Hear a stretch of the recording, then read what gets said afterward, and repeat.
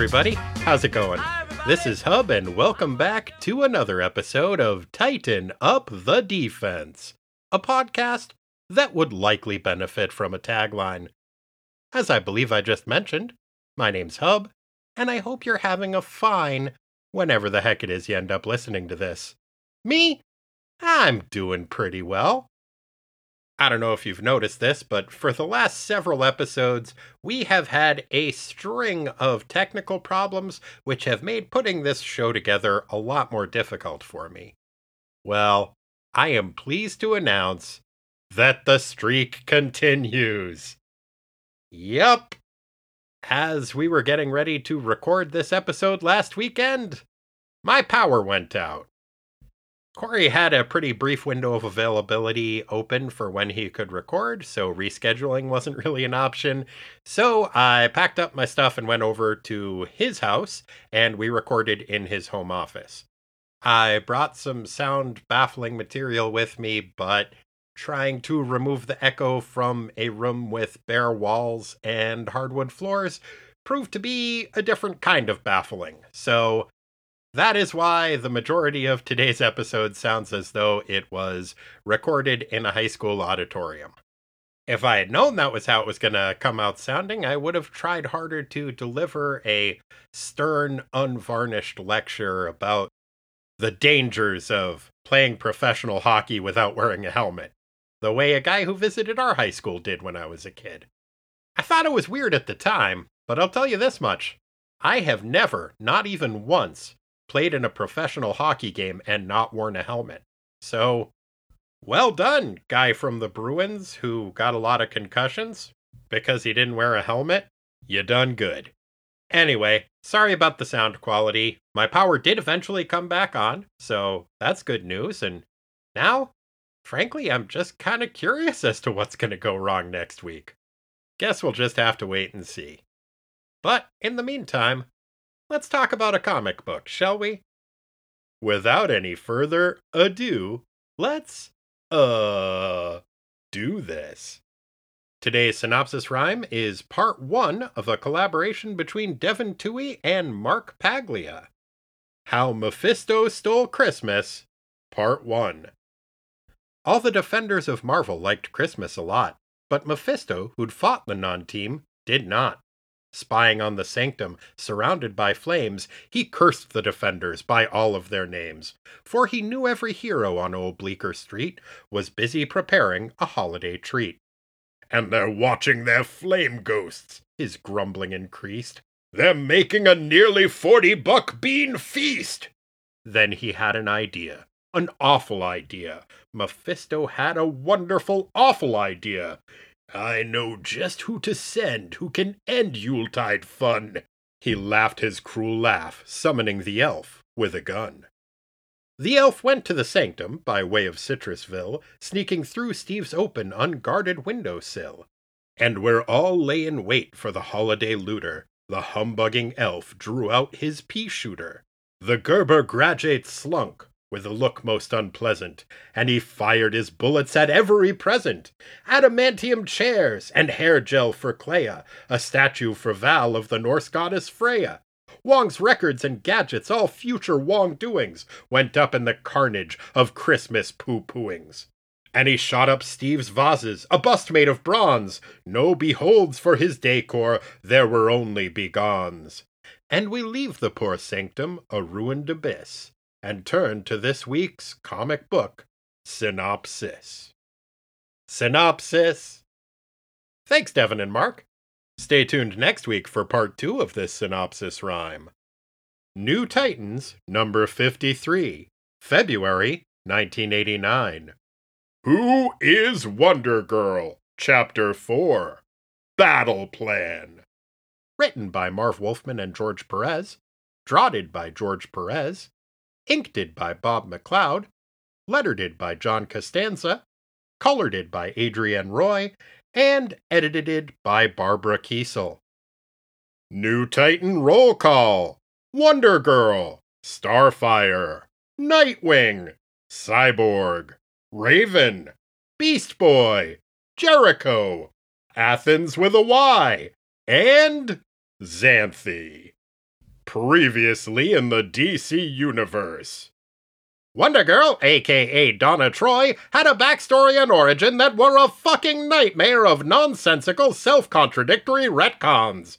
A problem that was exacerbated by a continuity rewriting crossover event called Crisis on Infinite Earths, which retroactively erased any possible connection between Wonder Girl and Wonder Woman. Previously in New Titans. Obnoxiously precocious late-season cast addition Danny fucking Chase found a small floating metal orb that looked like one of the deadly spheres from the film franchise Phantasm. He brought the Phantasm sphere home with him to the Titan Tower to play with, and a bunch of evil aliens popped out of it and tried to murder Wonder Girl. Oh no! The Titans killed most of the extraterrestrial assassins, then a mysterious lady with stars in her hair showed up and murdered the rest of the aliens for them. Thanks, lady! Once the immediate threat was over, the lady telepathically linked with Donna and informed the continuity-confounding crime fighter that all of her memories from between the ages of 3 and 13 were some made-up bullshit that had been totally recalled into her brain for reasons. While Donna was still reeling from this revelation, her actual memories of her childhood came rushing back to her. These recollections seemed to take place on a distant planet that bore a striking resemblance to ancient Greece. Abruptly, the mysterious stranger broke her telepathic link with Donna and instantly aged 1,000 years, as though she had opened up the Ark of the Covenant and snuck a peek at it. The gang was understandably confused at what was going on, so in her final moments before dying of old, the stranger introduced herself as Phoebe and explained that she was the ancient Greek Titan of the moon. Then, with her dying breath, Phoebe went on to deliver 20 solid pages of the following exposition. Here goes. A super long time ago, the ancient Greek Titans ruled the world and everything was chill. Then their kids, Zeus and the other Greek gods, got pissed at the Titans. Zeus killed his dad Cronus, then he and his divine buddies threw the rest of the OG Titans into space. Eventually, the Titans landed on a tiny moon they called New Cronus in honor of their fallen comrade. They spruced up their new home a bit, then headed down to the planet it orbited and colonized it, attempting to impose their culture on the planet's inhabitants. Unfortunately, the natives of this planet, whose name was probably not coincidentally Sinrianak, an apparent portmanteau of Syria, Iran, and Iraq, were too, quote, primitive and warlike, unquote, to appreciate being colonized and subjugated. They rebelled against their allegedly benevolent ancient Greek overlords. Saddened by this ingratitude, the Titans retreated to New Cronus. After a while, they got bored, so Cronus' widow Rhea split her soul into 12 bits and went zooming around across the universe, gathering up orphans who were about to die in accidents and yoinking them back to New Cronus. The Titans called these orphans the Titan Seeds and gave them superpowers, raising and educated them as their children. One of these orphans was Donna, who was given the name Troy, as each Titan Seed was named after an ancient Greek city. Everything was great for a decade or so. Then, when the Titan Seeds reached adolescence, the Titans kicked them off New Cronus and told them that they had to go back to their home planets for 50 years, because let's face it, teenagers are a real handful. The Titans erased their protégés' memories for reasons and sent them on their way. The only problem was one of the Seeds' amnesias didn't take. Sparta, who is probably not coincidentally from Sinrianak, recovered her memories and was driven mad by them. She conquered her planet and formed an army that attempted to invade New Cronus and steal the OG Titans' power. The Titans rebuffed this invasion, so Sparta invented some fancy spaceships that looked like phantasm balls and used them to send her warriors out to kill the other Titan Seeds. Each time one of her fellow Titan Seeds died, Sparta's power increased and the OG Titans got weaker. Sparta had managed to hunt down and kill all but 3 of the Seeds before Phoebe managed to sneak by the blockade of starships that surrounded New Cronus and attempt to warn the surviving Seeds. Phoebe had barely enough power to make it to Earth in time to alert Donna. After she finished delivering this metric shit ton of exposition, Phoebe told Donna and the new Titans to find the other Titan Seeds and bring them back to New Cronus. To aid them in this quest, she handed Donna a phantasm sphere that I guess she had managed to swipe from Sparta's forces or something. Then she died. Bye, Phoebe! Donna left a message on her husband Terry Long's answering machine informing him that she was going to be in space for a while. Then, the Titans leapt into action. Donna, Raven, and Beast Boy hopped in the phantasm sphere that Phoebe had given them and zoomed off in one direction. Dick, Starfire, Cyborg, and Jericho hopped in the phantasm sphere that Danny had found and zoomed off in the other direction. They left Danny on Earth because 1, they were a little unsettled about how excited he was at the prospect of murdering aliens, and B, fuck Danny Chase. Hooray! The Phantasm Spheres were super high-tech and seemed to know just where to go. They were also very spacious on the inside and looked kinda like an alien boob factory. Donna's sphere took its passengers to an arid desert planet where they found the Titan seed Xanthi. Xanthi was an adorable gentle creature covered in soft white fur who dressed kind of like he was cosplaying as a tardigrade. He recognized Donna, which triggered the return of some of his memories.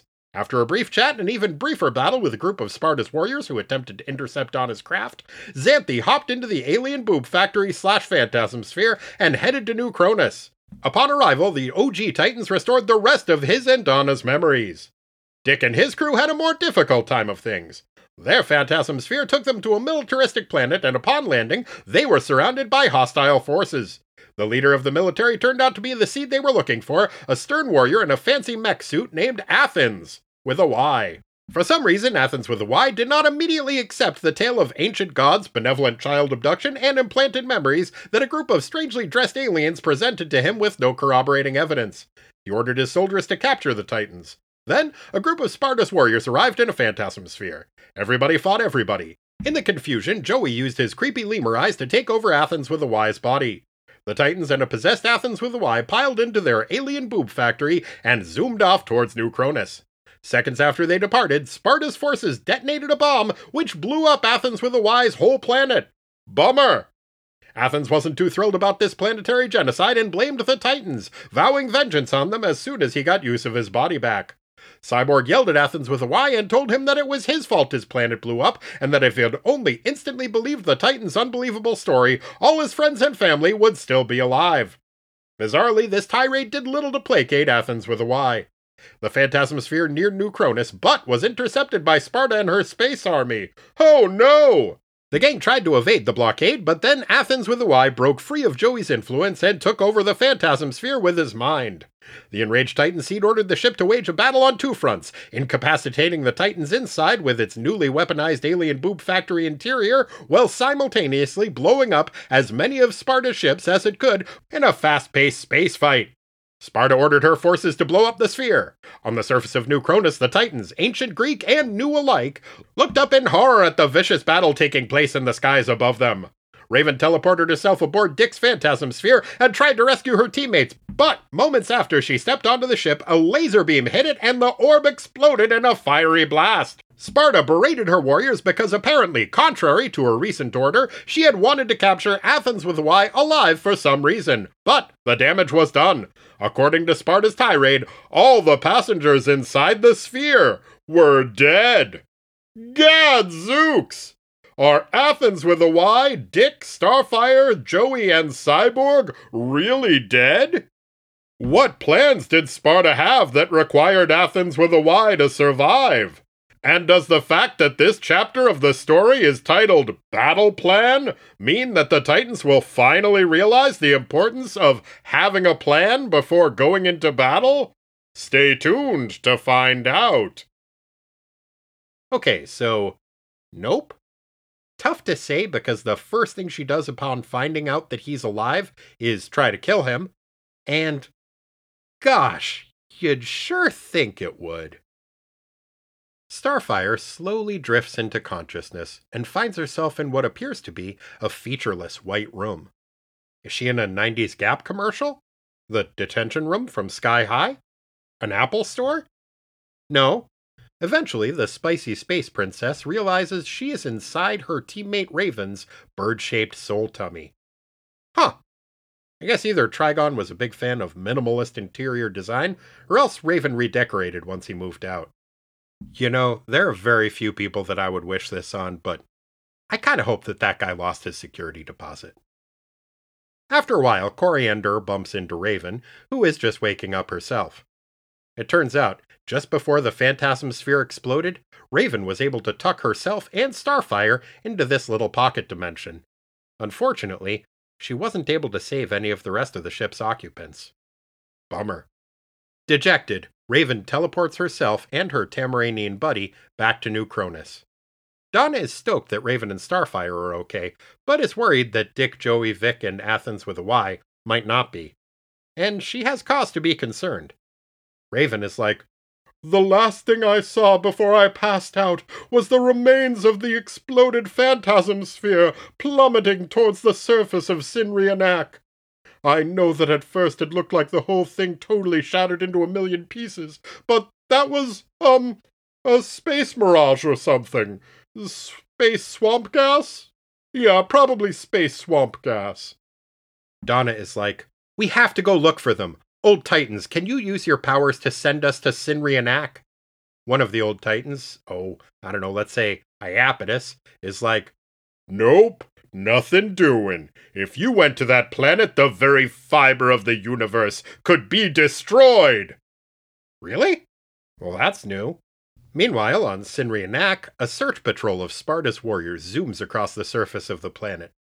They locate the remains of the Titan's crashed phantasm sphere, but are unable to detect any survivors. They report their findings to Sparta, who yells at them and tells them to keep looking anyway, and make sure to report any alien life they can find, or she will murder the shit out of them. Not wanting to have the shit murdered out of them, the warriors keep searching. Hidden in some nearby underbrush, a trio of shrouded figures watch the patrol pass by. It would seem that our heroes are significantly less dead than one might expect. Hooray! Dick explains what happened in the chaotic final pages of the last issue.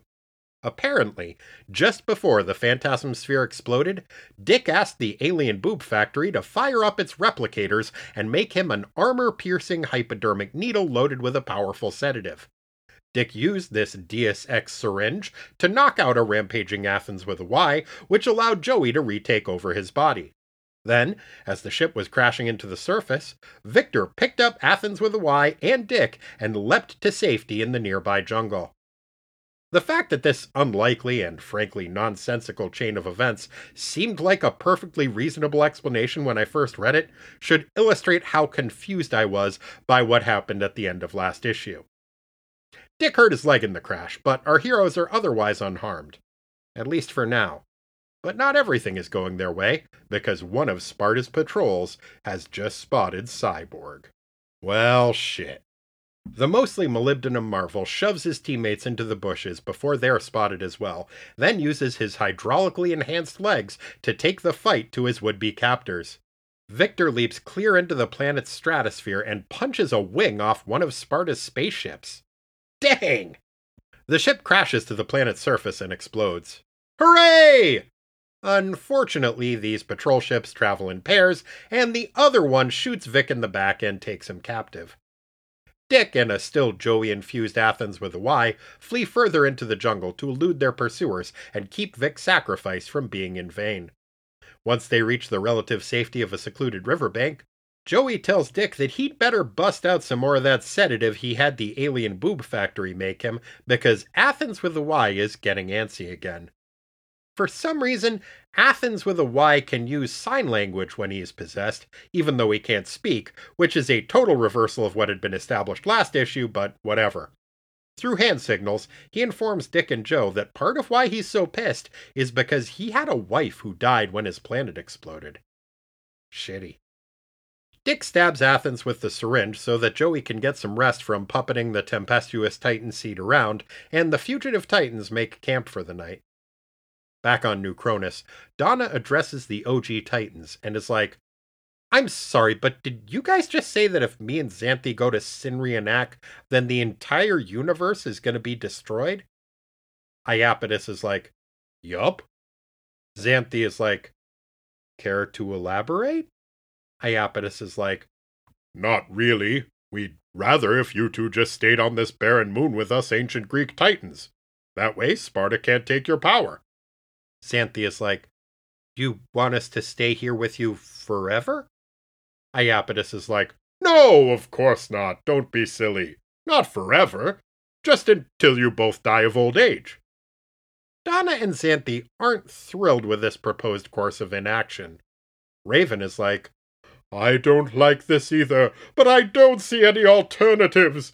My ridiculous nonsense powers are still too weak to sense where our teammates might be located. Amazingly, it is Beast Boy who has a suggestion. The Emerald Adolescent is like, well, how about I go down to Sinrianak and use my powers to disguise myself as some kind of local fauna?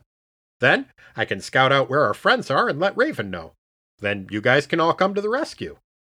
Starfire, Donna, Raven, and Xanthe think that sounds like a great plan, but the OG Titans are unconvinced. Let's say Crius is like, "No way! If you screw up, the universe is going to be destroyed, for reasons that remain unclear. The risk is too great. I'm sorry, but I must forbid you to go." Donna's like, come on, we really want to rescue our friends. Like, a lot. Crius is like, "Oh, okay, you convinced me. Here's an image of a weird green lizard squirrel that Gar can dress up as, and we'll teleport you there." Huh. Xanthe and Donna both want to be on the rescue squad that Beast Boy signals when he finds the missing Titans, but the OG Titans are like, "No way! The universe is gonna be destroyed if anything happens to either of you. But if you both die, then it'll be destroyed even worse or something. The point is one of you needs to stay here." Donna and Xanthe agree to this arbitrary condition and say that they will figure out which one of them waits behind when the time comes. In the meantime, Donna, Raven, and Starfire thank Beast Boy for his bravery and kiss him goodbye. Then the OG Titans zap the shape-shifting teen over to Sinrianak. A little while later, in Sinrianak's capital city, a throng of citizens make their way to the city center as a bunch of green lizard squirrel things scamper underfoot. Apparently, Sparta has called a press conference in the town square. Among the crowd are Dick and a Jericho-controlled Athens with a Y, who have donned hooded robes and are whispering to each other about how important it is that they remain inconspicuous. Well, nothing's less conspicuous than robed and hooded figures whispering to each other in an alien tongue, so great job, guys. Fortunately for our heroes, the crowd is too distracted to notice the off-worlders in their midst. Well, maybe not that fortunately, because the reason the crowd is distracted is because Sparta has tied Cyborg to an altar in the middle of town and is publicly torturing him until he reveals the location of his allies. Shitty. Vic is in an enormous amount of pain, but is refusing to talk. So Sparta starts blasting him with some sort of magic pain laser. From the crowd, Joey tries to use his lemur eyes to jump from Athens with a Y's body into Sparta's so that she'll knock off the Vic torture. But the monomaniacal Titan Seed easily rebuffs his attempt. All Jericho manages to accomplish is alerting the mad Space Queen to his presence. Uh-oh. Dick launches a smoke bomb towards the altar, which is surprisingly effective, and uses the momentary diversion to climb up towards Cyborg so that he can try to free his anguished ally. Unfortunately, just as he reaches the top of the altar, the smoke begins to dissipate, and one of Sparta's snipers takes careful aim at the acrobatic adventurer. Just as the sniper is about to fire, a big green gorilla knocks her the fuck out.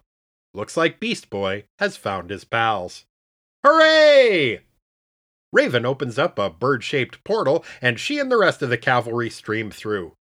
The avian-themed empath rushes to engage Sparta directly, while Starfire zips around the sky, trying to draw enemy fire. The spicy space princess gets zapped by a ton of bad guy lasers. Dick is concerned, but it turns out that was all part of the plan. Coriander absorbs the energy blasts and uses them to fuel a counterattack that lays waste to a significant portion of Sparta's forces.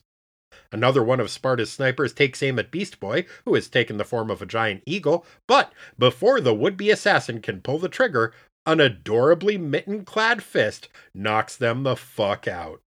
Xanthe is on the scene. Back on New Cronus, Donna stares off into the middle distance and worries about her pals. She wishes that she had gone instead of Xanthe, but they had engaged in some sort of a game of chance involving a white pebble and a black pebble, and Xanthe had won fair and square. As Donna laments her bad luck, the OG Titans have a conversation that, well, what they say doesn't actually make a ton of sense, but I think what they're getting at is that over the past few millennium, they have fucked up a lot of stuff with their hubris, and now that the universe might or might not get destroyed, they feel kind of bad about it. At least I think that's the thrust of it. All the dialogue and thought bubbles on this page are a little bit hard to follow. Back on Sinrianak, everybody is still fighting everybody. Raven is more or less holding her own against Sparta, but is starting to lose some ground. Xanthi rolls up on Athens with a Y and is like, "Hey, Athens with a Y, is that you or is the blonde kid with the mutton chops still driving your body?" Athens is like, "Xanthi, you look familiar, but the weird blonde kid is still driving me and I'm pissed off and confused." Xanthi is like, "Hey, weird blonde kid, if you're listening in there, please let go of Athens with a Y. If you do, I'll restore his memory and he can help us fight, okay?" Joey is skeptical, but he was already reaching his limit of how long he could control Athens with a Y anyway, so he does as Xanthi requests and pops out of the Titan Seed's body. As soon as Joey does this, Xanthi uses some borrowed OG Titan power and restores Athens with a Y's memories of New Cronus. Once Athens with the Y's amnesia is cured, he is super stoked to see his old pal Xanthi and gives the adorable Fuzzball a big old hug. It's pretty cute. What's decidedly less cute is how Sparta reacts to this development. When she senses that she has managed to lure not one, but 2 Titan Seeds to her home planet, the Sinrianaki strongwoman is overjoyed. With a burst of newfound strength, she blasts Raven with some sort of a nonsense bolt which sends the Azarathian enchanter reeling. Sparta then turns her attention to Athens with a Y and Xanthi, who, working as a team, are in the process of decimating her army. Sparta confronts her fellow Titan Seeds. Athens with a Y is shocked to see her and mentions that at one point they were childhood sweethearts. Good to know. The intimacy they once shared does not seem to soften Sparta's stance towards Athens with a Y. She fires a deadly beam of energy at the stunned warrior, but before the blast can reach its target, Xanthi hurls himself into its path. The beam strikes his furry body with a sickening scrack. Sparta flies away, gloating about her inevitable victory. Raven teleports the heroes back to New Cronus, but before she does, she makes the grim proclamation that for one member of the party at least, it is too late. Xanthi is dead. No! To be concluded. You know what? At this point, I kind of hope the OG Titans are right about the universe being destroyed. If the universe is going to do my man Xanthi dirty like that, it doesn't deserve to exist.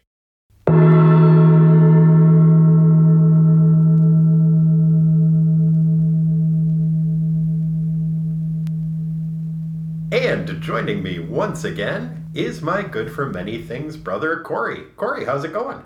It's going okay. It feels a little weird to be recording this in what is not the comic book room. No, we are in your home office right now because as we were about to start recording in the comic book room, the power went out.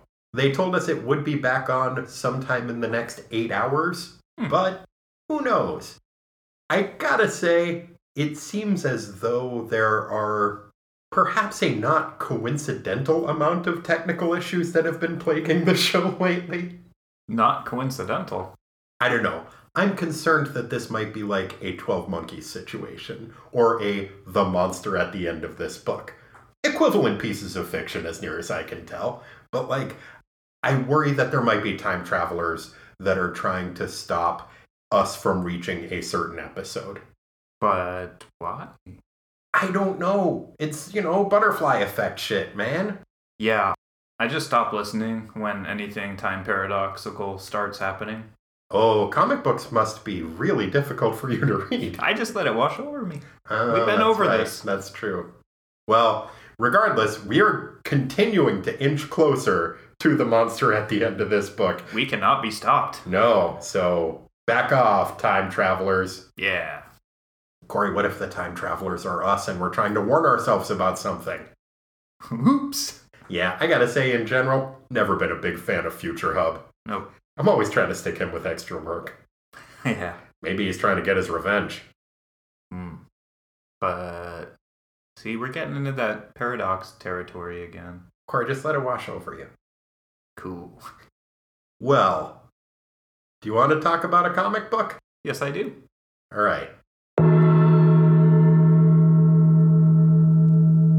Corey, what did you think of this comic book? More of the same, I gotta say, in terms of what's been going on with this particular series and story arc. However, I'm beginning to like it more. Oh, I had a very different reaction. I thought you might. The first quarter of the book I was starting to like more. And then like the second 2 quarters of the book, I was like, okay. And then I started to like it again a little bit more towards the end. And then I was like, fuck this comic book. Fuck this comic book forever. Wow, what a roller coaster. They killed Xanthi. Dude, fuck that. It's bullshit. They have introduced exactly one character I have given even a tiny shit about since, I don't know, when did Vic's grandparents Maudie and Tucker show up? Oh man, it's been a minute. Yeah, I think they were the last characters that were introduced that I gave even a tiny fuck about. And now they give us Xanthi. I fucking love Xanthi. I know he's not going to be a series regular, but just knowing they exist in their universe, I would have been cool with. And he lasts 2 issues and then they fucking kill him. It's really frustrating, and especially the manner of his death, though it was heroic, was unnecessary because he died defending Athens, who we know is the best at thunder deflecting or whatever the fuck it's called when you bounce lasers off your arms. It was called what I really wished I could have used in the Battle of the Band Names, but that was very clearly a band name, and I think several band names was Flashing Thunder. Ooh, pretty good. Would have been so epic. But also, I don't know if you noticed this, but the technique that he was using was the Wonder Girl thing. That is the bullets and bracelets that Wonder Woman and Wonder Girl used, and I thought that was kind of a fun Easter egg, seeing like, oh, that's how they learned that stuff. But you're right. Xanthi's noble sacrifice, if we can call it that, was totally unnecessary because he shouldn't have fucking been there in the first place. That should have been Wonder Girl, or Wonder Girl should have gone too. Yeah. I had a giant frustration with, I think it was Iapetus, is that how you say his name? Yeah, Iapetus, I think, but really all of the old Titans. But especially him, because I think he was the one who was like, whoa, slow your roll, guys. Only one of you can go down there. I don't know why I talk this way all of a sudden, but... Yeah, he should be talking in Elizabethan English. He's an ancient Greek. If you all were to go... That's Elizabethan, right? If you all were to go... Yeah, that's Elizabethan. I mean, with 1,000 nines. The universe would end. Probably. Which, there's no explanation of that. There's also the fact that before it had been set up, if either one of you guys dies or goes over to the other side, then it's fucking game over because it tips the balance on her side. So that's why we can't let anything happen to either of you. So why not send them both? If one of them's going, then it doesn't matter that the other one's safe. So instead, what we get is a clever rock, paper, scissors situation where there's a black pebble and a white pebble. And I guess one of them's the winner, and Xanthi got to go help rescue Cyborg. Despite the fact that he's not as good at being a warrior as Donna is. So obviously, if you're only sending one person, it should be Donna. Like, it's not a 50-50 situation. It's, yes, there are 2 choices, but they're not equal choices. That's like, well, either I win the lottery or I don't win the lottery, so it's a 50-50 chance, which is a logic I've tried to employ. I don't really know how statistics work, but I don't think that's how they work. Corey, I once failed a class called Probability and Statistics for Liberal Arts Majors, so I am definitely the wrong person to ask. Fair enough. Yeah, that whole thing was just dumb. Like, Donna made a bunch of good arguments. Like, these are my friends down there, this is my fight, it's sort of your fight, but it's more so my fight, and blah, blah, blah. And, good on Xanthi for wanting to be involved, but... Yeah, I don't blame Xanthi for trying to go, but they shouldn't have let him. And, honestly, it seems like if they both wanted to go, they probably could have convinced the old Titans to let them pretty easily, because those guys fucking folded like a temp employee at the Gap. Like in the holiday season. So I'm saying they folded fast. So probably not the temp employee. They would probably fold a little slower because they're new at it. A seasoned. But the veteran Gap employee. Yeah. I'm saying they folded quickly. Got it. Yeah, I got it. Because initially they were just like, no, you have to stay on this planet forever until you die of old age with only us. And then Donna's like, but we want to go. And then they're like, okay, you can go. But only one of you. Ah. It's like, it reminds me of when I was a stepdad and I had the twin boys. And, you know, like, here's this party with a bunch of people you don't know. We're going to go to the house and stay there. And like, whoa. No, if you do that, the universe is going to end. So neither of you can go. And they're like, but we really want to. I'm like, okay, draw straws. One of you can One go. of you can go. We need a spare. Like, that's pretty much how it happened, right? Yeah, it didn't make any sense. Frankly, nothing any of the old Titans said made very much sense. And not just in terms of the arguments they were trying to make, but their syntax didn't make a ton of sense. There were more than one typographical errors in there, which I would almost certainly attribute to it being a late script and getting into the hands of the letterer later. But yeah, there was the word INEX hyphen HTIBLE. Oh yeah, that's Tamaranian for inexhaustible. They just forgot the apostrophe. Sparta speaks Tamaranian? Oh, that was Sparta? Yeah. Oh, it's Cinrianacanese? Yeah. Yeah. And like little things like that don't hold me up as much as there were whole speeches, especially the ones that were made by the old Teen Titans, where it obscures rather than clarifies what their motivation is and what they're trying to say. It really just seemed to be filling words in at random. And it really frustrated me. Mm-hmm. There's a whole passage on page 22. It's where Donna is thinking about the white pebble, black pebble thing that Xanthi just did. Mm-hmm. And you see this argument with the old Titans. First of all, you have her saying, my people. Days ago, I never heard of them. Now everything I am is because of them. I learned about my mother and the family that raised me, or at least I thought I did. What is she talking about there? Is she saying that was the Titans told her about that? She did learn about her mother and the family that first adopted her. I don't know what she's talking about. I thought she was talking about the adopted family, but the context in which she brings it up makes no dang sense. No, and that all happened before the fire anyway, so it wouldn't have affected things. I understand if she's just, a little bit confused, as I believe we all are, by the constant retconning of her own backstory, but I don't know what she's trying to say there. And then you have the Titans have this argument where, and I don't know which one of them's which, and for the most part I don't think it matters in this, but so alone is she, alone amongst gods. I have to ask if what we've done was right. Oceanus, I wonder that myself. We were so afraid to die that we store these poor children to save us. Pneumasin, they were doomed to die. How could we have known when we saved their lives that one of them would threaten the very universe itself? We know that well, Hyperion, but we gave no thought to the children on ourselves. They have grown tall and strong. They themselves have families, loved ones whom they will miss and be missed by in turn. Was our petty survival worth all the grief? I ask you, Hyperion, because I for one doubt.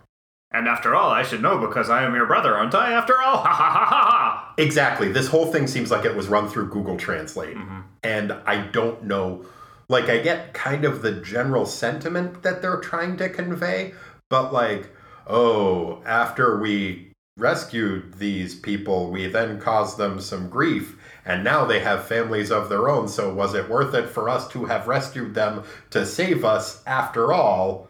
What? They're just saying, hey, did we fuck up?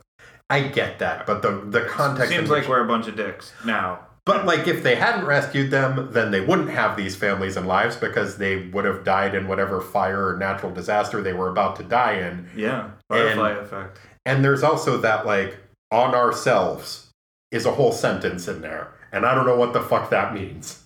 Yeah, it's probably just some old Titan slang. Oh, man. They're always talking in that old ancient Greek. On ourselves. Yeah, it's Elizabethan English. That's what that is. That's right. Oh, an ancient Greek, aren't I, then? Yep. Chip, chip, chiroo. On ourselves. Okay, I get it now. Yeah. Happy to help.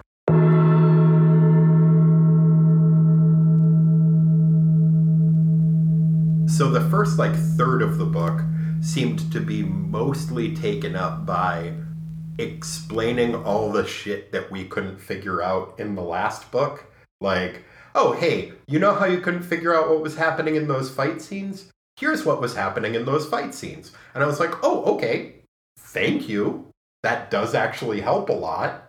And then it spent the rest of the book building more shit that didn't make sense. Presumably they'll explain it at the beginning of the next book, but the next book is the last issue of the Who is Wonder Girl arc, and the pacing of this story just seems baffling to me. I predict that they will rescue Cyborg and get in the sphere and go home and be like, man, that was fucking weird, and that'll be it. Probably. What do you think's going to happen to the old Titans? You think they're going to be fine? You think Athens is going to live with them, or? No, I just think it'll just forget about them. Just forget about them. You're like, oops. Well, we tried. Yep. I couldn't figure out what their plan was in this book, though. Like, they send Gar ahead to scout as a green creature. I kind of wanted to slap him when he's like, are there any green creatures on that planet? I was like, all of them that we've seen? Like, the humanoids there are green. You could just dress up as one of them. I get you probably have to answer less questions if you're a, I don't know, camel squirrel or whatever the fuck he turned into. That was the thing, because they were monitoring, I guess, who was coming and going to capture Titans or something. So he had to sneak in as a native fauna. Okay. Which was very clever. Gar did that was clever. Pretty good. No, I agree. He was mostly fine in this issue. I love, and we've talked about how this happens all the time in comic books, this idea of just how incredibly fortuitous search works. Yes. I'm going to go to a planet to find a person. Mm-hmm. Hey, what do you know? Well, especially as when he went down there, the Titans were like, it's found in the northern climes of this planet. And it's like, well, then I guess I hope they're in a northern clime. Mm-hmm. But I guess they were, because it did work out. But so they sent him ahead to scout out to find out where the allies were. Mm-hmm. Because Raven couldn't use her powers to locate them. And then Raven teleports them all to the planet. Or maybe the old Titans help Raven teleport them all to the planet. What is their plan from that point on?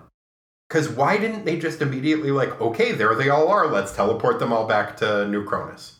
Why are they fighting people at this point? Do they think they are going to, with the 7 of them, conquer the whole planet? No, I think they just were going to rescue the rest of their friends and hop back to New Cronus. Well, why didn't they then? The other thing that's frustrating is we learn in the backstory about how Dick was able to subdue Athens, that these spheres are a Deus Ex whatever the fuck. Yeah, they have replicators, like in Star Trek. They can make anything.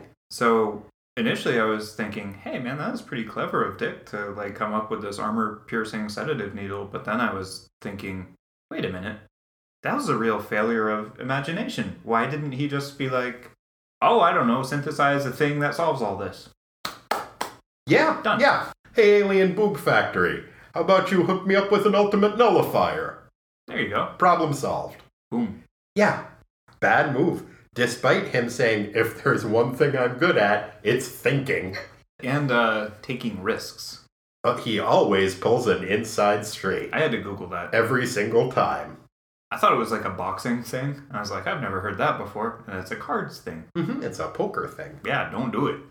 Well, I mean... It means to take unnecessary risks, right? Oh, I thought it was just an unlikely thing. I think if you pull an inside straight, then that would be you drawing the cards you need in that situation, wouldn't it? Yeah, I don't know, man. I Googled it because I didn't know what it meant, and it said to take unnecessary risks. Okay, well... And it was on the internet, so probably true. It's got to be true. It has to be true. Otherwise, they would sue the internet for libel or possibly slander, depending on if it was in a video or written down. Libel is saying it? And saying it and doing it are two different things. Oh. If I remember my Bobby Bird or possibly James Brown. Yeah. I'm not sure which one of them did the original. It was probably James Brown, right? That's what I'm thinking. Yeah. But I don't want to commit libel. Good point. Huh? I think that would be slander because you said it. Oh, I thought it was the other way around. Libel is written or... Yeah, I know that from one of the Spider-Man movies. Oh, really? Yeah, J. Jonah Jameson had a fun speech about it. Oh. Anyway, Dick pulled it inside straight. That he did. He always does. Every time. That's what he does. Bad risks, man, I guess. Mm-hmm. Unless he's saying he's very lucky. Tough to tell. I think he's saying he's just that kind of guy, man, who just pulls an inside straight every time. That's not necessarily the guy you want in charge of your team strategy. Nope. Team, I've been thinking we're just not taking enough unnecessary risks. I mean, that is kind of his leadership style. The only way to know for sure if these traps are real. Gotta walk into them. Just go right in. Come on. It's not even that level of forward thinking that he's doing in the past few issues, though. Like, I feel like even for Dick, this is a lack of planning. Like, this isn't this seems like it's a trap, we better walk into it. That's at least a plan. What do you bet at the end of this he's going to be like, hey, Wonder Girl, didn't I tell you I'd figure out your backstory? Probably.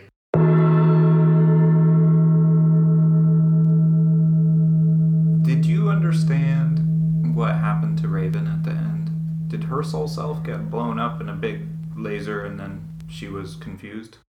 I have no idea. So, yeah, in answer to your question, no, I do not know what happened. It said something about shards of her soul self shattering. The whole scene really was very chaotic, very confusing, and the dialogue obscured things rather than clarified them. Mm-hmm. Yeah, I think it was less troubling to me, as usual, than to you. Because, again, it was like I don't know, it's kind of like when you see a big, dumb action movie and just everything starts blowing up and you're like, whoa, so much is happening. I can't really follow it. That was kind of the feel that I had from the end of this. Except for the soul self thing blowing up, that was very concerning to me. I know what you mean in general, and I think for big picture stuff, I am able to put that behind me, both in like big dumb action movies and in comics like this. But what takes me out of both of those is when you get stuff like, did you see any of the Transformers movies? Yeah. I could not fucking stand that.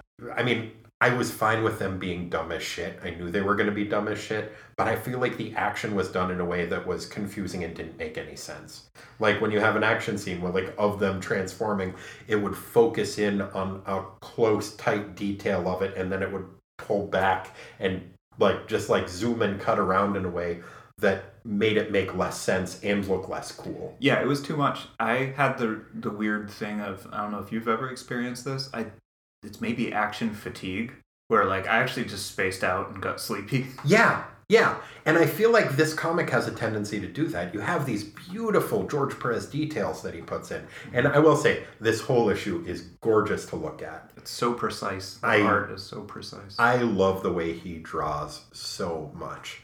He is just such an amazing artist. The stamina and consistency that it must take to render that amount of detail page after page, issue after issue, year after year is mind-boggling. Yeah, it's every square inch of the panel is thought out and is doing something. It's like a cinematographer, art director, I don't know which, like all that stuff rolled into one too, because the viewer's eye is moving around, angles, perspectives. I'm up top looking down, next I'm over here, and it's really visually compelling. It is, which is what makes it more frustrating for me when the caption work and the dialogue detracts from that and makes it make less sense. And I think you have a lot of that happening in here.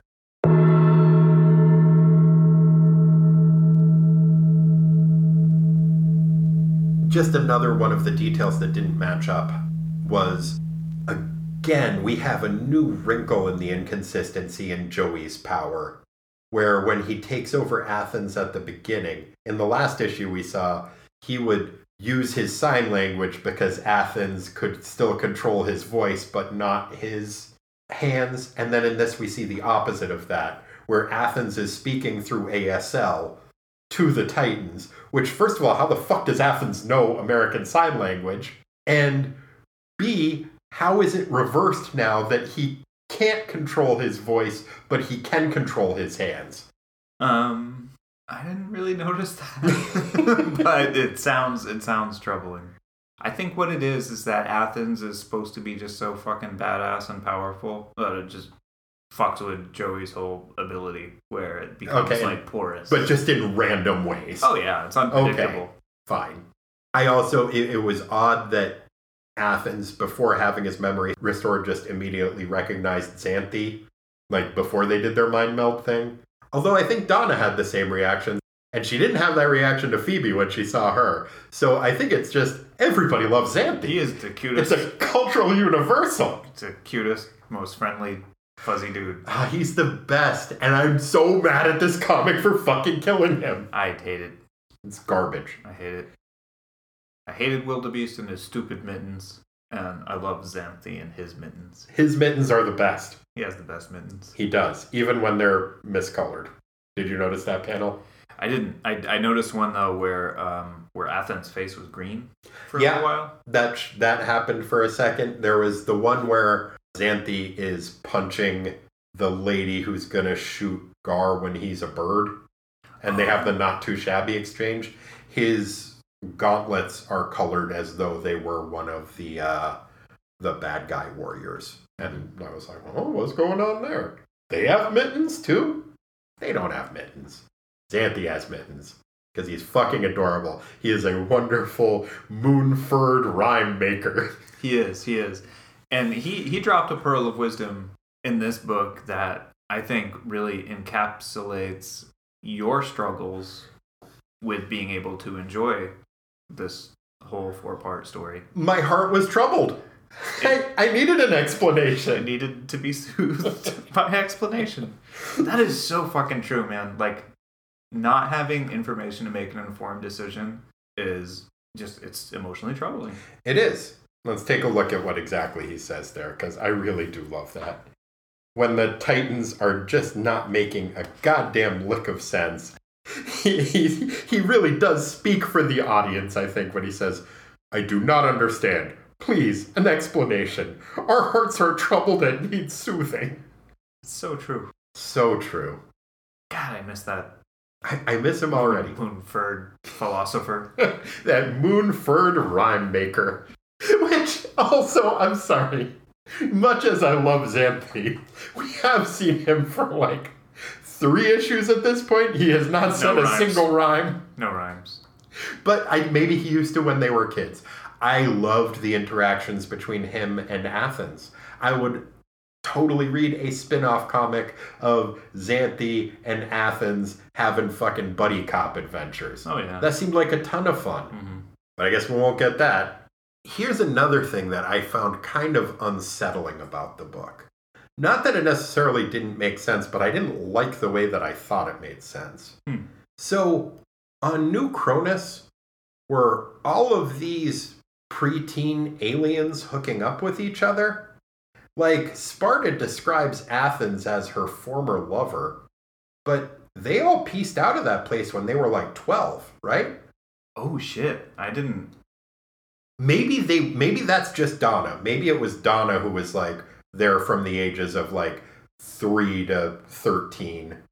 But yeah, and then just for reasons that she had to go back to Earth and go be with her foster family. For 50 years. Yes. They all did. Because otherwise the universe will end. No, just Donna. Oh, no, they all had to go back to their home planets. At the same time? Yeah. Well, you don't remember that? Well, that's just creepy then.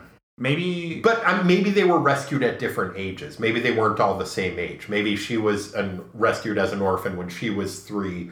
So, like, either way, it's 10 years. But maybe for Athens, it was like, I don't know, 15 to 25. Yeah, maybe Athens's and Sparta's mature faster? Maybe. I don't know. But I don't either, like to have either to way, think too damn much. I'm sorry. Stop that. I'll try. Here, maybe this will help. Oh, this will help.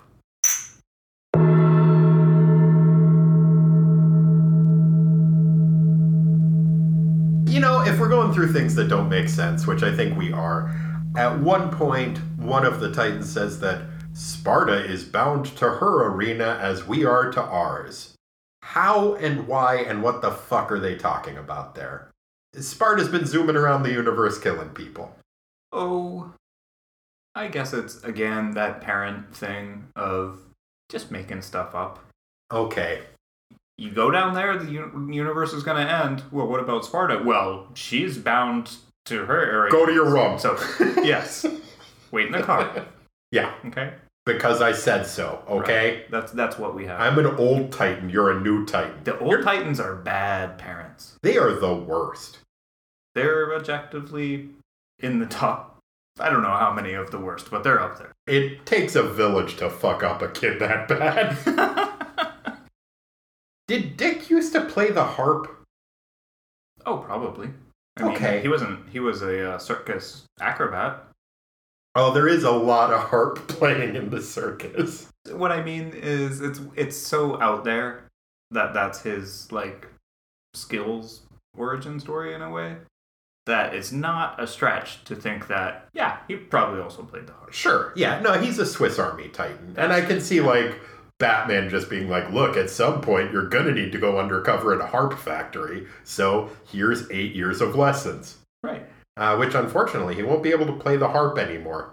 Oh. That's a phrase that he says that I was like, what the fuck are you talking about? I did a little bit of research. I think he might be making a biblical reference that the Israelites hung their harps on willow trees because how could they make music if they were barred from their homeland in Jerusalem? So maybe he's saying he can't go home anymore, or maybe he's saying he wants to go to Jerusalem. I don't fucking know. It was a weird reference that he made, though. None of the Titans know how common expressions go. I feel like especially Dick, though, says stuff like that all the time, and I feel like Dick is supposed to be the most like ordinary, relatable guy on the Titans. Sure. Right? No, he's the audience surrogate. We all grew up in the circus. We all had murdered parents. Batman was all our dads. So what I mean, though, is that the rest of the Titans are more like othery, right? They're green, or they're aliens, or they're from New Kronos, or whatever. Mm-hmm. And so Dick says stuff like that. They're probably all just like, oh, sure. Yeah, okay.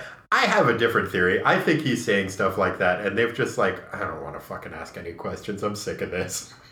And it's not fucking worth it. I remember, did I tell you about this? There was a time when I was like a teenager where I used to respond sometimes to questions by saying, hey, reap the whirlwind, man. No? Yeah. I think about that and I cringe inside because I was like, that's a cool thing to say. I'm going to say that. And I feel like it never got any reaction from anyone, and good for them. But I feel like that's what the other Titans are doing to Dick. Oh, they're like, oh, he wants me to ask him about that. Yeah, you know what? I'm actually trying to rescue someone here. So, sure, yeah, I guess you'll never play the harp again. Bummer. Yup. Reap the whirlwind. Did you just come up with that, or did you... I think I saw it in Young Guns. Yeah. Used to talk about Young Guns kind of a lot. Did I? No, you just referenced it. You didn't, like, talk about it like, hey, this one time in Young Guns... I just made Young Gun references a lot. I just remember you saying the word. Saying the word Young Guns? Yeah. Hey, reap the whirlwind. What? Young Guns. Nice. Well, Corey, there's more to talk about for sure, but I think most of it's going to come up in the minutia. Was there anything else you wanted to bring up before we move into that? No, I think you're right. It'll come up when it comes up.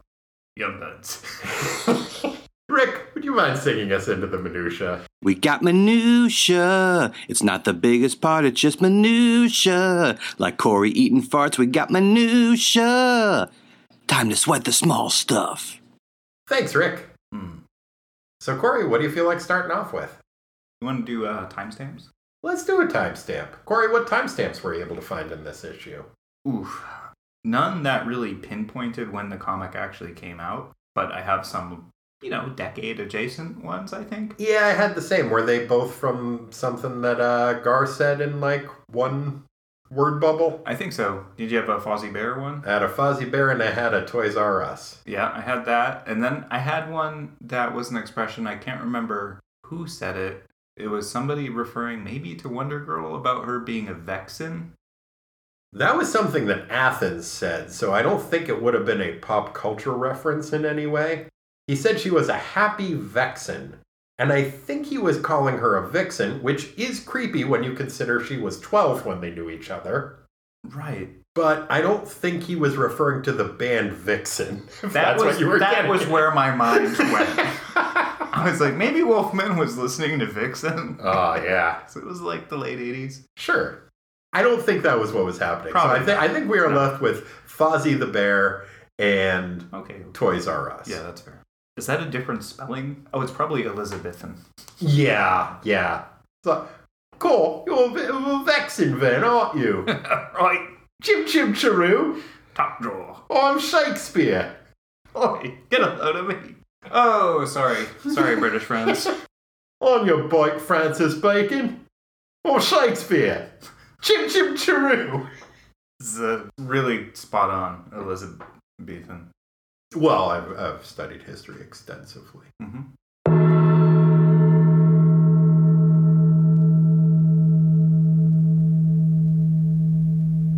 Sartorially speaking, what elements of fashion in this issue did you find most worthy of note?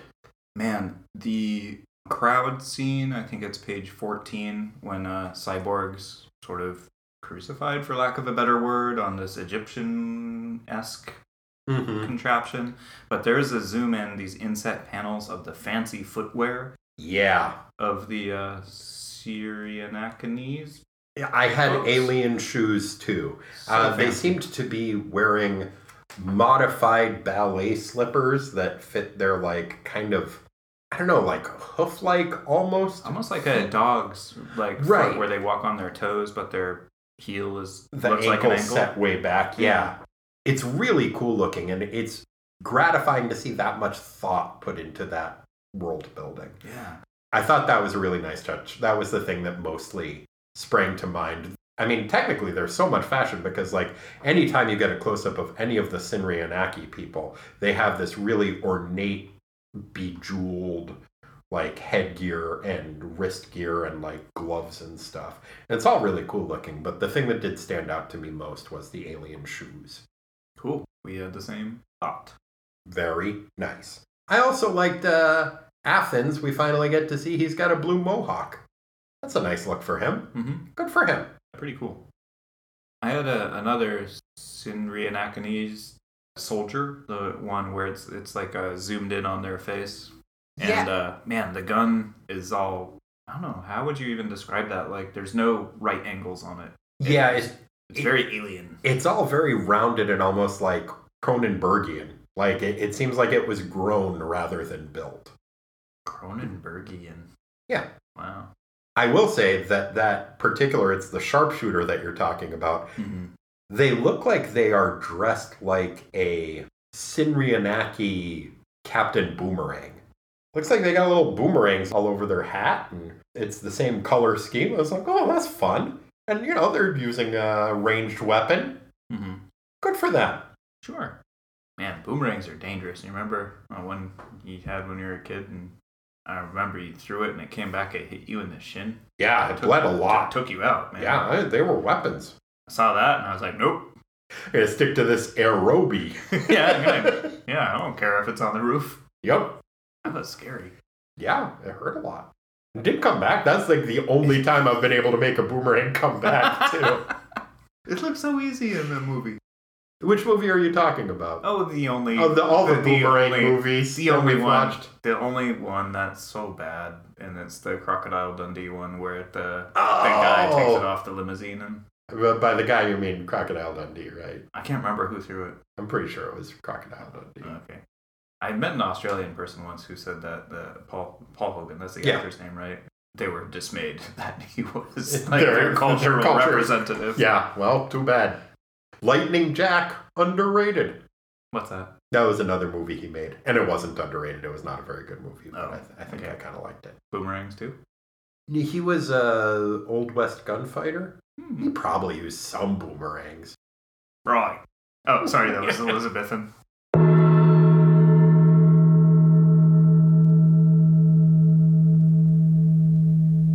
Corey, who did you have as your president of the drama club in this issue? Which character acted, or rather overacted, in the most dramatic fashion? This was an issue chock full of drama and made this choice difficult. So I actually went a little bit of a different direction. And for what I consider, and this is a stretch for these comics, excessive self-narration, Dick. He did do a lot of that. Talk about external processing. Oh my goodness. Every single little thing he did. Oh boy, my leg hurts real bad, but I gotta pull through it. I don't know why I'm from the Midwest now, but here we go. It's a region known for their self-narration, Corey. I guess so. You're doing a lot more accent work now that we're recording in your office. I guess I'm just more comfortable. Yeah, that's probably it. Yeah. I think that's a very valid choice. I went with, I think it was Creus, but for me it was kind of a tie for all of the old Titans. Mm-hmm. Just, if you don't have a strong opinion on a matter, you don't have to voice it. But they were like, no, you definitely can't go down to that planet. But we want to. Okay, you can go to that planet. It's like, well, why'd you bother? Why bother taking a stance if you don't believe in it? It kind of reminded me of some calls I've been on where there's like senior business people.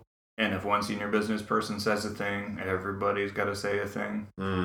Even if they don't have anything to say. Mm-hmm. Yeah. Boo. And so, yeah, I feel like that's a pretty drama club move. Just, I don't have anything to say, but I'm going to say it as loud as I can. Listen up, everybody. I've got nothing to say. And I mean it. Mm-hmm.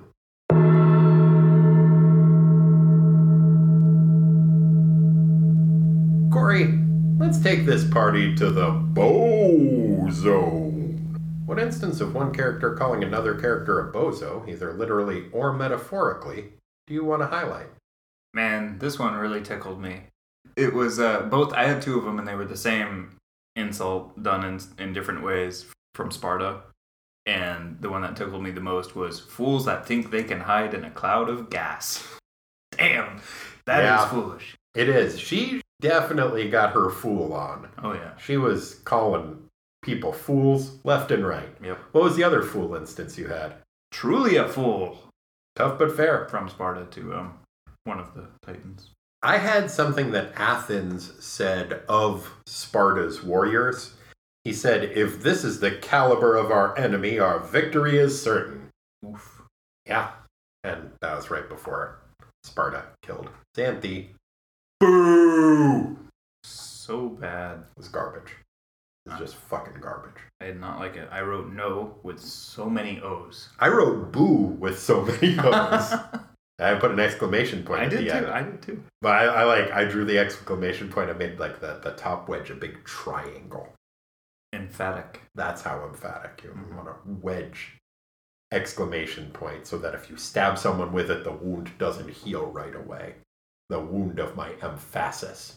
That is a weird thing to say. It is. I'm sorry. It's okay. It's an emotional topic. We get yeah. It. Things are gonna get weird. Yeah.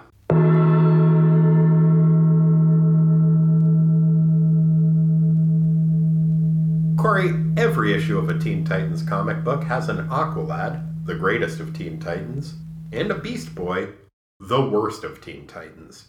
In this issue, who did you have as your Aqualad, and who did you have as your Beast Boy? For my Aqualad, I went with Xanthi for making the ultimate sacrifice. Did he need to do it? Should he have done it? Probably not.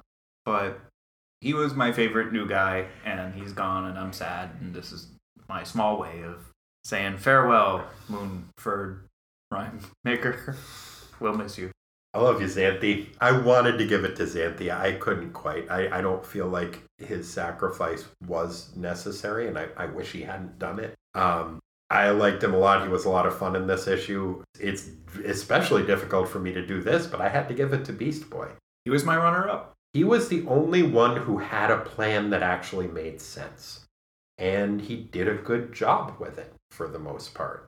I was also surprised, pleasantly, at how uncreepily he received the accolades in the form of kisses and attention that he got from Starfire, Wonder Girl, and Raven. Yeah.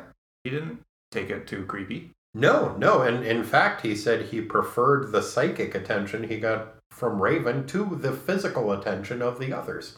So, yeah, good for him. Much less of a creep than we're used to seeing. And, yeah, like I said, he had the part of the plan that made sense.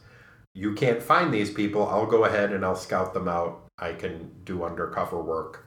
And he did scout them out, did a good job. Why they didn't just bring them back to the planet at that point is fucking beyond me.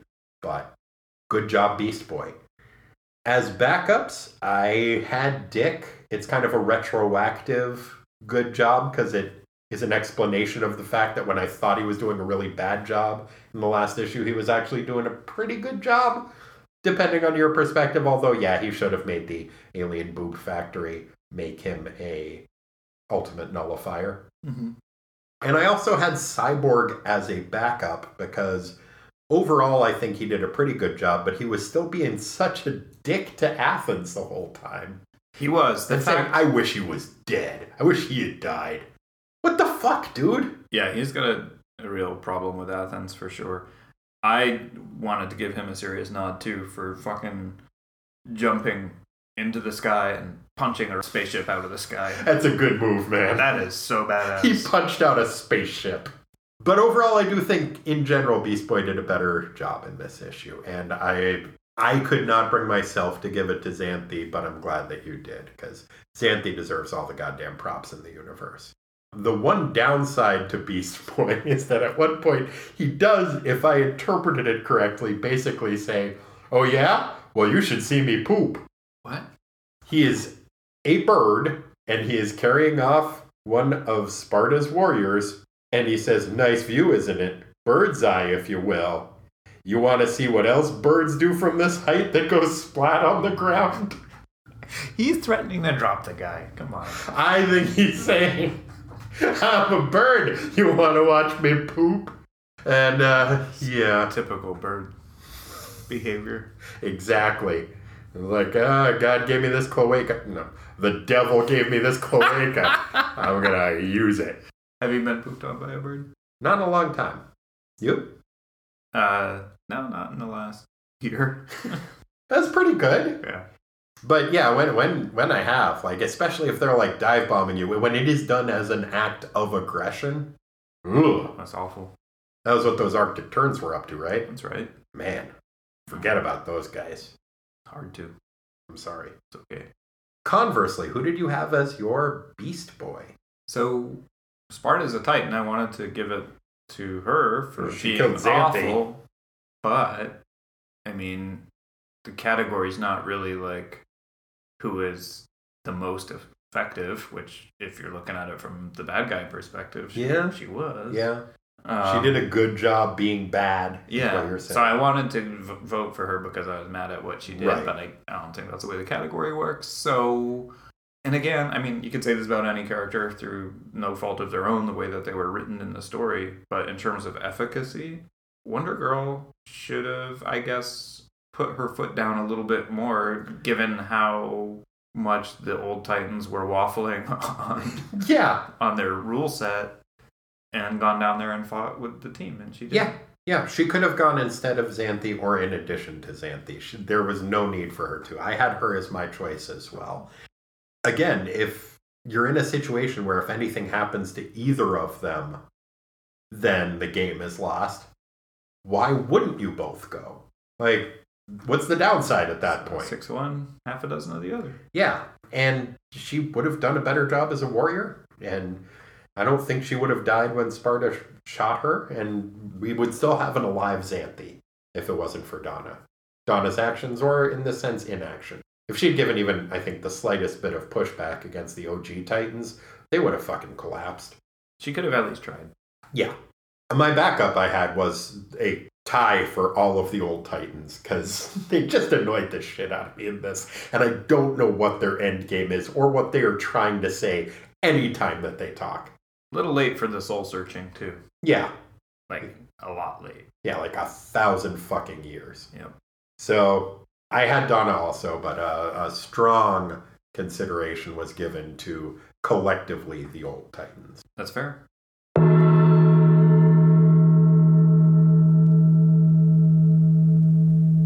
Let's have ourselves a Battle of the Band Names. We got a little more echo in here. Good. See how that goes. Might save that one. Reverby. Yeah. What band names were you able to find in the text of this issue? Man, there was a lot. Mm-hmm. You just want to go back and forth? Yeah, let's do it. All right. I think these guys they've got like 4 guitar players. Ooh. And they use lots of like effects on their guitars and make kind of cool atmospheric music. Do they have other instrumentation, or is it just the 4 guitars? Oh, they probably got like a drum machine, and then Maybe they have maybe Future Man sits in on some sessions. I was gonna say maybe Stu Ham sat in on some. Oh, him sessions. too. Yeah, they just have revolving like guys like that, bass magicians. Future Man's not a bassist. He's a got percussion guy. drumatar. You're thinking of Victor Wooten. I was. I love Victor Wooten. You know what? Just all of the Flectones are the backup. Okay. I guess they are. The rest of the Flectones are Man, 3-piece. Victor Wooten is like the baddest ass guy to ever wear a sweater like he wears. Oh, yeah.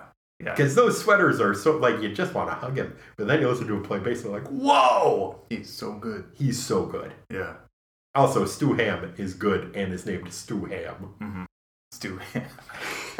Anyway, what's the name of your band? Oh, the name of the band is A Faint Thunderstorm of Sound. Ooh. Wow. You described them exactly, Thank you. think. Yeah, that's a good one. I really wanted to give it Flashing Thunder, but as I said, Flashing Thunder is already at least a few bands, none of which seem particularly popular. But that's not the metric we use. I had a band, I'm not sure what kind of music they necessarily play, but Maybe Cute. I think they might be like J-pop. Uh-huh. Maybe Cute. I just think that's I like it. It's fun. Mm-hmm. I think these guys keep trying to want to open for a Faint Thunderstorm of Sound, and they sound similar, but they're just not as good. And they're called Swimming in the Void. Oh. See, I see that more as like an album title that may be. I think it may actually be several album titles. That would make but sense. It's not the name of a band according to my cursory searching. It seems like Swimming in the Void might have been Joe Satriani's follow-up to Surfing with the Alien, but about Namor. Oh. Like he's just going through all of the OG Defenders. Surfer, Namor. Uh-huh. Okay. There's probably one that's Big Green and Angry. Sure. Well, no, it's got to follow this. It would be like Bounding with the Physicist, I guess. It's a much less successful follow-up, and you've got Floating with the Magician, Slicing a Bulldozer in half with the Asgardian. I was going to say Slicing. Yeah. Being a dick with Nighthawk. Yeah. Starts with the verb, right? Overspending with the Tycoon. There you go. Yeah, that's probably better. We've had a lot of jam bands, but I think Some Green Creature is probably one of those as well. Oh, yeah. I think I caught them with the string cheese incident at Red Rocks one time. Oh, man.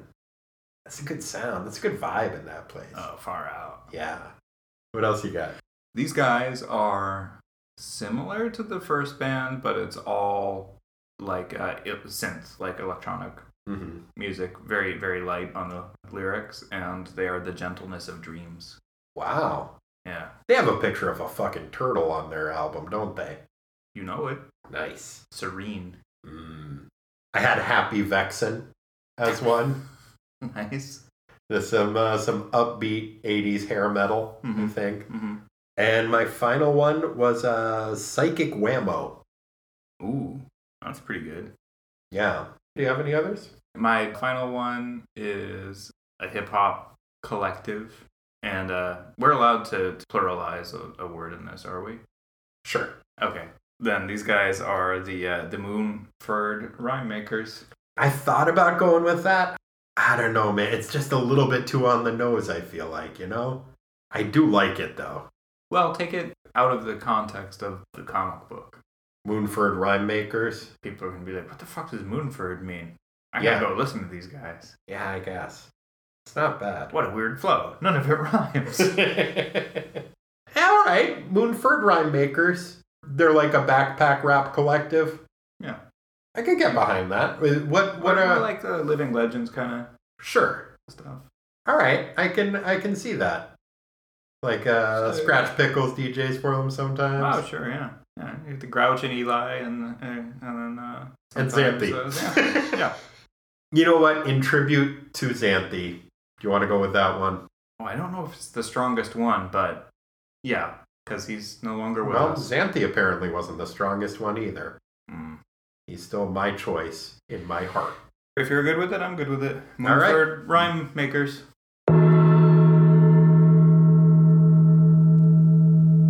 Corey, as we discussed, the art in this issue is beautiful. But if you had to pick a favorite panel, which you do, what panel was your favorite? Oof. We talked a lot already about just the amount of detail that Perez packs into these, and I think one panel that really exemplified that in a way that was, it captured an alien quality, but a familiar quality too, is the city. I forget the name of the city in Sinrianak, the capital. Let's take a look. The skyline on page 14. Sekaza. Yeah. There's just so much going on, but it's not overwhelming. I agree. It is a really nicely done panel. And all of the other panels of the page are inset into that cityscape, which is really clever the way the layout's done. It really works, and it sets that all of this is happening inside of this place in a very subtle and intuitive way. I liked that a lot. I really liked the opening panel, which is just Starfire falling out of the sky against no background. It is such a George Perez panel. It is such a George Perez drawing of Starfire. It's really, really good. Yeah, and with the way that the lettering is on the page also, it really gives it that quality of...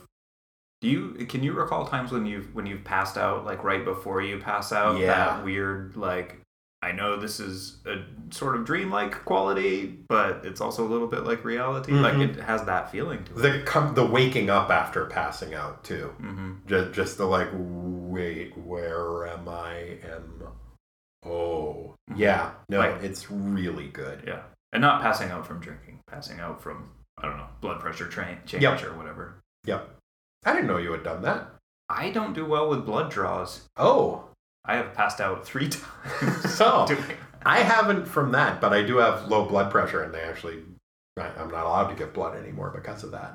I like that panel a lot, but I think my absolute favorite panel is, it's a small moment. It is appropriately a close-up of Xanthi, but it is Xanthi looking super annoyed at Beast Boy. And it wasn't something that I knew that Xanthi could do. And the speech that is coming from him could be very innocuous if it wasn't for the look on his face of, what the fuck is wrong with you? He is talking to Beast Boy. Beast Boy has just said, thanks, not so shabby. And Xanthi looks at him like he is the dumbest idiot in the world and says, shabby? How could a swipe with my fist be threadbare? It's a kind of funny moment, but I don't think Wolfman was paying attention to the expression on Xanthi's face and how annoyed he fucking looks when he wrote it in as innocuous as it is. I just really love that panel. Yeah, it's a good one. That's an example, too, of what's interesting in this book, where I feel like Wolfman did a pretty good job of setting up the differences between these cultures. Mm-hmm. There's that one, right, which is the obvious, like, we don't have the same metaphors for stuff. And then there's also Sparta referring to Cyborg as alien, like in this like really derisive way. And kind of flipping that was cool. I agree. Any other panels you wanted to talk about? Yeah, I think my actual favorite panel zooms in on Sparta's face when she's being super evil. It's on page 24, and her eyes are blazing like coals. Ooh, yeah. It's just like there's just so much bad energy radiating off of her. Yeah, that's just before she blasts Raven, and Raven says, drawing in the shattered soul, each splintered shard cutting, so hard, Azar, so hard. What the fuck is going on there? Was she trying to eat Sparta's soul? Or did her soul get shattered and then she's trying to reassemble it? I think what happened, and this is a wild guess because it doesn't make much sense, is that her soul self is like a shield of some sort, and Sparta shot it with such a big blast of whatever that it broke. And then she's trying to reabsorb it into herself? Yeah, and it's not going well. Okay. And they make her talk all like stilted and weird so that we get that it's a hard thing she's doing. Maybe? Okay. Fair enough. Anyway, you're right. That is a very nice panel of Sparta being evil. Thank you. Also, I will say the panel in which Xanthi dies is very nicely drawn, but there's no way that could ever be my favorite panel. It is my least favorite panel that we have seen in a long time. I really don't like it. His mittens are so cute. I'm so sad he's dead. I'm glad I'm not wearing mittens so I can do this. Hub's flipping the bird to the microphone, you guys. Yeah. Or at the comic, not to you guys. Yeah, no. You guys are cool. You didn't kill Xanthi.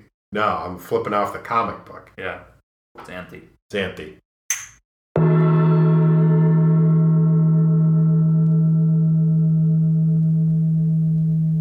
Well, Corey, I have just one more question I've got to ask you. Yes? In the arbitrarily decided year of our Lord 1990 and the month of our Lord April, what was Aqualad probably up to, Corey? Wapoot?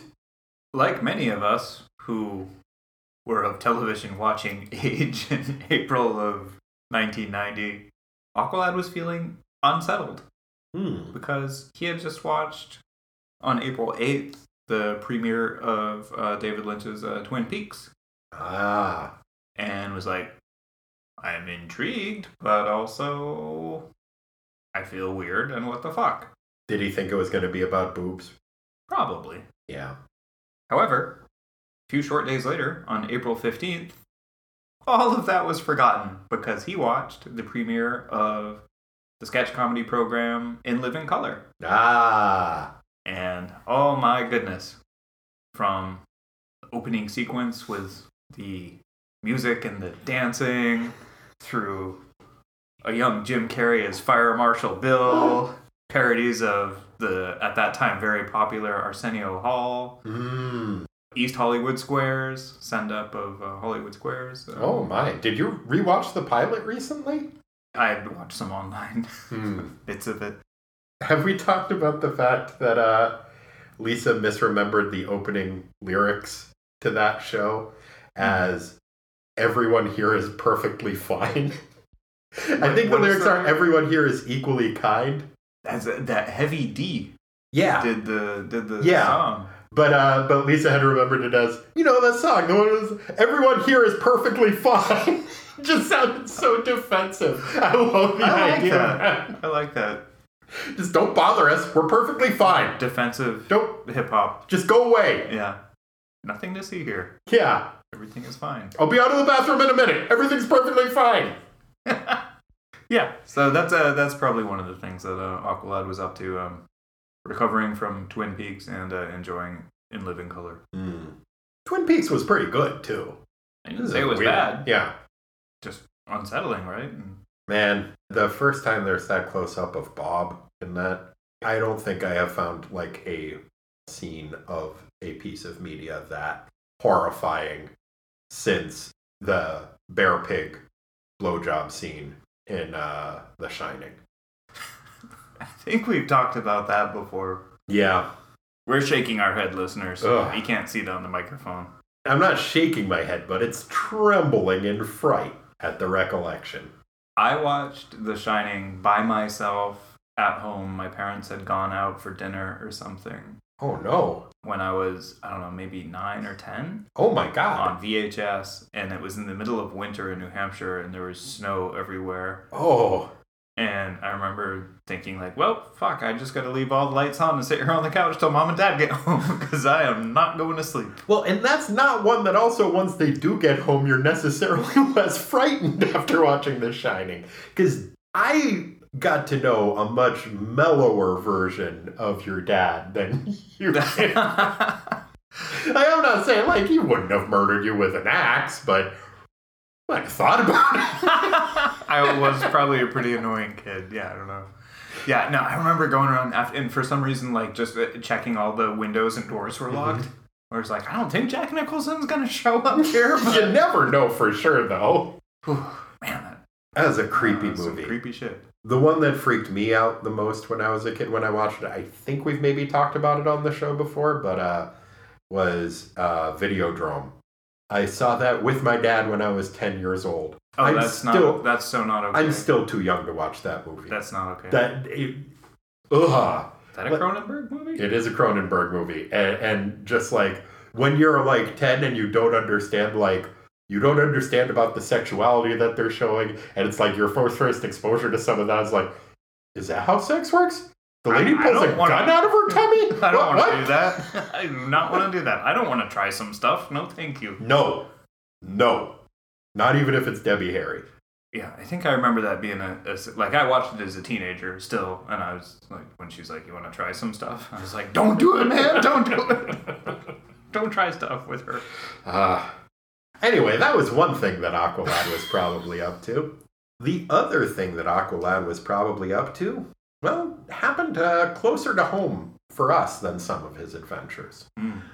Aqualad was exploring the Oregon coast, perhaps in anticipation of watching Twin Peaks. He was in the Pacific Northwest, and he found one of the alien phantasm spheres. Oh, no. Yeah, he had heard tales from the other Titans, specifically from Danny fucking Chase, that these things were bad news. And he's like, well, I'm not going to make the same mistake that the Titans did. I'm not going to take a cavalier attitude towards this phantasm sphere-looking thing.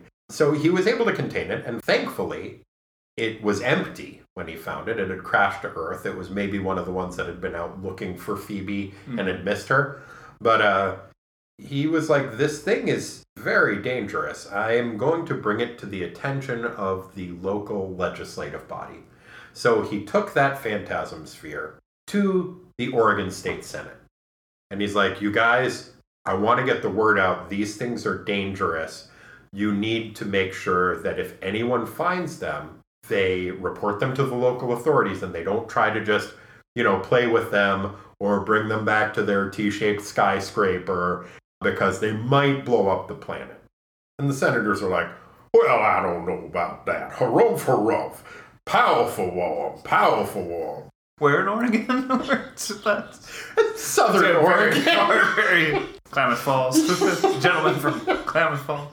And that's just how all senators talk. Oh, okay. I don't know. So the state senators, they're skeptical, is the point. I got it. And Aqualad's like, I know you don't believe me that these things are powerful. Just looks like a regular phantasm sphere, which might stab a person in the eye, but, not a global threat. Mm-hmm. But look at this. He hits a button on the side of it. All of a sudden, all of the senators are swept inside of the alien boob factory interior of that phantasm sphere. Just for a second, and he kicks them all out again. It's like, see, there's some weird technological shit going on in these things. They're potentially very dangerous. And the senators are all like, oh, rutabaga. I don't know, you're right, we should do something about this. Rutabaga, harumph. They say senator shit. Yeah, right. But their takeaway is, we are freaked the fuck out. Mm-hmm. But their being freaked out took them in the wrong direction. Oh, no. See, they saw the interior of that ship, and as I said, it looks like an alien boob factory. Mm-hmm. And rather than just think, well, these spheres are dangerous, these guys, and let's face it, they were all guys, well, boobs are dangerous. And that is why on April 1st, 1990, in Salem, it became illegal to be within 2 feet of a nude dancer. Danger boobs. Yep. They're just too dangerous, thought these senators. Weird. It is weird. Like, it's a weird, very specific law. Yeah. I mean, even, say, just hypothetically, Aqualad wasn't there, and that law still got passed. I don't know what they were trying to do, except for protect people from dangerous gyrations. Boobs.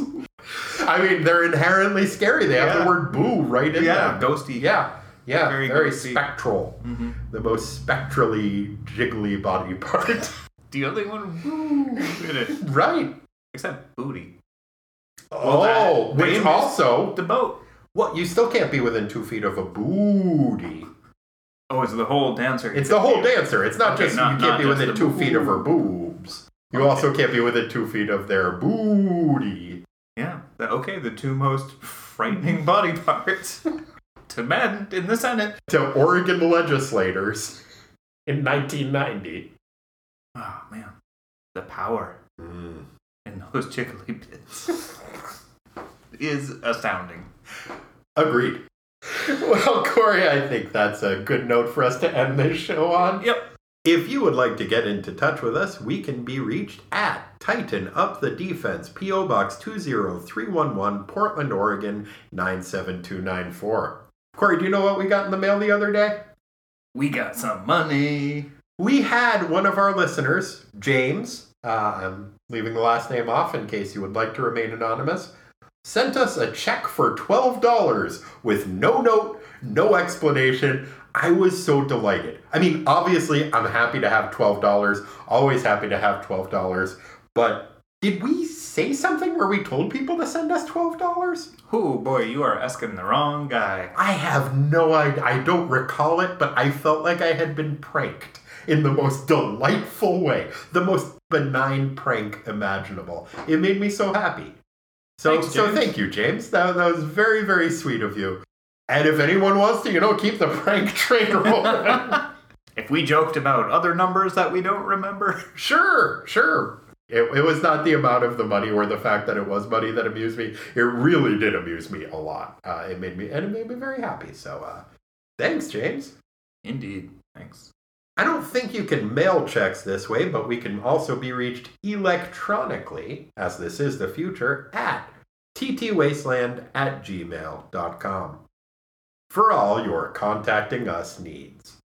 We're also up on various forms of the social media, the Twitter, the Facebook, the Tumblr, seacaptainsonly.com, Friendster, etc. LinkedIn. LinkedIn. Yes, we are on LinkedIn. We're not hiring, are we? No. Well, you know what? Send us a resume and a proposal. No promises. Corey, you're not firing me, are you? Oh, I can't do that. Oh, good. No. Well, then, yeah, send us a resume. I don't have the authority to do that. I'm not some Oregon senator. It has to be done by a board of our peers. Oh. And Corey, we're peerless. Oh. If you can't find us on the internet, there's one more place you can try looking. And that's deep inside your heart. Corey, what are you going to be doing in people's hearts this week? Gosh, probably trying a recipe for new macaroni and cheese from scratch. Oh, are you looking for a new recipe for that? I'm always doing that. Yeah. There's so many variations. It's so delicious. Man, macaroni and cheese is really fucking good. Like the homemade kind with some smoked cheese, like a smoked Gouda. Yeah? Mm-hmm. Honestly, the boxed kind. Pretty fucking good. It's a different animal, though. Absolutely. Do you like breadcrumbs on top of it? Oh, yeah. See, I'm not a huge fan of the breadcrumbs. Oh, man, no. Like, make it on the stovetop and then bake it, and you can put breadcrumbs, or if you don't want to go crunchy, you can put tomatoes, fresh tomatoes on top. And then broil it a little bit. Oh, that sounds pretty good. It's amazing. All right, that's a good thing to do in people's hearts this week. Yeah, it's going to smell cozy. I am going to be looking out for time-traveling versions of myself who might try to ruin this episode of the show. Good luck. And I'm going to, if I spot them, trying to contort myself to make sure that I do not touch them, because I've seen Time Cop. I know how that ends. You touch a future version of yourself, you explode. That's how they got Ron Silver. Was Time Cop the super confusing one, or was that That was Cyborg. That was Cyborg. Yeah. Time Cop was the one that made more sense, I gotta say. Wow. There were oddly more timelines to keep track of in Cyborg than there were in Time Cop. And we were supposed to, I think, keep track of what era we were in by Jean-Claude Van Damme's haircut. This comic book was easier to follow than the Jean-Claude Van Damme movie, Cyborg. Yeah, but 100% less Xanthis died in the movie Cyborg. That is true. Do with that what you will. Tough but fair. If you'd like to support the show financially, you can find us on Patreon. We've got a bunch of stuff up there. You can poke around and get a whole bunch of free content if you donate on any level. And I would certainly appreciate that. It's donors like you that help keep the show going. So if you would like to see that the show keeps going, consider donating if you like the show. Corey, what's a way that people could support the show in a non-financial way? Listeners could leave a review for the show, probably wherever you get your podcast from is the easiest way to do it. find a review button, click it, and say, these moon-furred rhyme sayers are great. 5 stars. Tough but fair. I would not put us in the same category as Xanthi. I'm self-aggrandizing, but not that self-aggrandizing. Oh, no, we're not. The listeners are doing Oh, the listener. They're the ones that Yes. think, wow, guys, I'm flattered. You Thank guys are awesome. Really kind of you to say. I mean, wow. Like, we barely rhyme. First the $12, then this? Whew. My God. Top drawer. Top drawer indeed. Oh, I'm sorry. Are you ancient Greek? Oh, it's just when I'm around other ancient Greek, sometimes the accent comes back a little. Oh, yeah, no, I know how that is, yeah. Another way people could spread the word of the show is to spread the word of the show. Talk to a friend, talk to an enemy, talk to the internet, which is, I think, in many ways, both friend and foe. Mm-hmm. And tell them, hey, Tighten Up the Defense. Now that's a podcast. It's not about football, No. but still pretty good. Anytime somebody says that they like a podcast, then you should take out a picture of the logo to Tighten Up the Defense and say, that's not a podcast. Now that's a podcast. That was more Scottish than Australian. Yeah, it's crocodile. I mean, Dundee, I think. Dundee is a Scottish name, isn't it? Yeah. Okay. Yeah. So it It works. Yeah. Good call. Crikey. That's not a podcast. It's still happening. Wait a minute. Esophagus. AC/DC Mm-hmm. were from Australia, Yes. but they were Scottish. How's that? They were named Angus. I mean, not all of them, but one of them. Malcolm. Bon Scott. That sounds like that's not just a Scottish guy, it's a pretty Scottish guy. Ah, Bonnie Scott. Yeah. Angus, that's so Mm. Scottish people are Australian and vice versa. I cracked the code. Yep. That's not a night. That's not a podcast. This is a podcast. You could tell people that, and they'll probably come listen. Well, thanks for listening. You're welcome. And well, yeah, I don't do that enough, Corey. Thank you for listening while we were recording this podcast. I know it's difficult. It was a general statement, but You're right. I feel like often your listening contributions get left by the wayside, and that's not fair. Well, also people just don't say you're welcome enough. I agree. Mm. Maybe people aren't as welcome as they used to be. Mm. That's sad. Now you made me sad. Sorry. I mean, first Xanthi dies, now this. Now I find out people aren't welcome. It's a hard... Do you think maybe the reason people don't say you're welcome as much as they used to is because they're afraid of vampires? That can only come into your home if you're invited, and that your welcome could be interpreted as you are welcome to come inside my home. Oh, I don't know. No, I think that... You don't think it's vampire related? No, not at all. No. Do you think people are an appropriate amount frightened of vampires? Should they be more or less frightened of vampires than they currently are? Oh, it's probably about right. Yeah, I think you're probably right. Yeah. Yeah. Nice job, people. Yeah, nice work. Way to go. Good hustle. Yeah. Way to be. Mm-hmm. Bye. And they know it.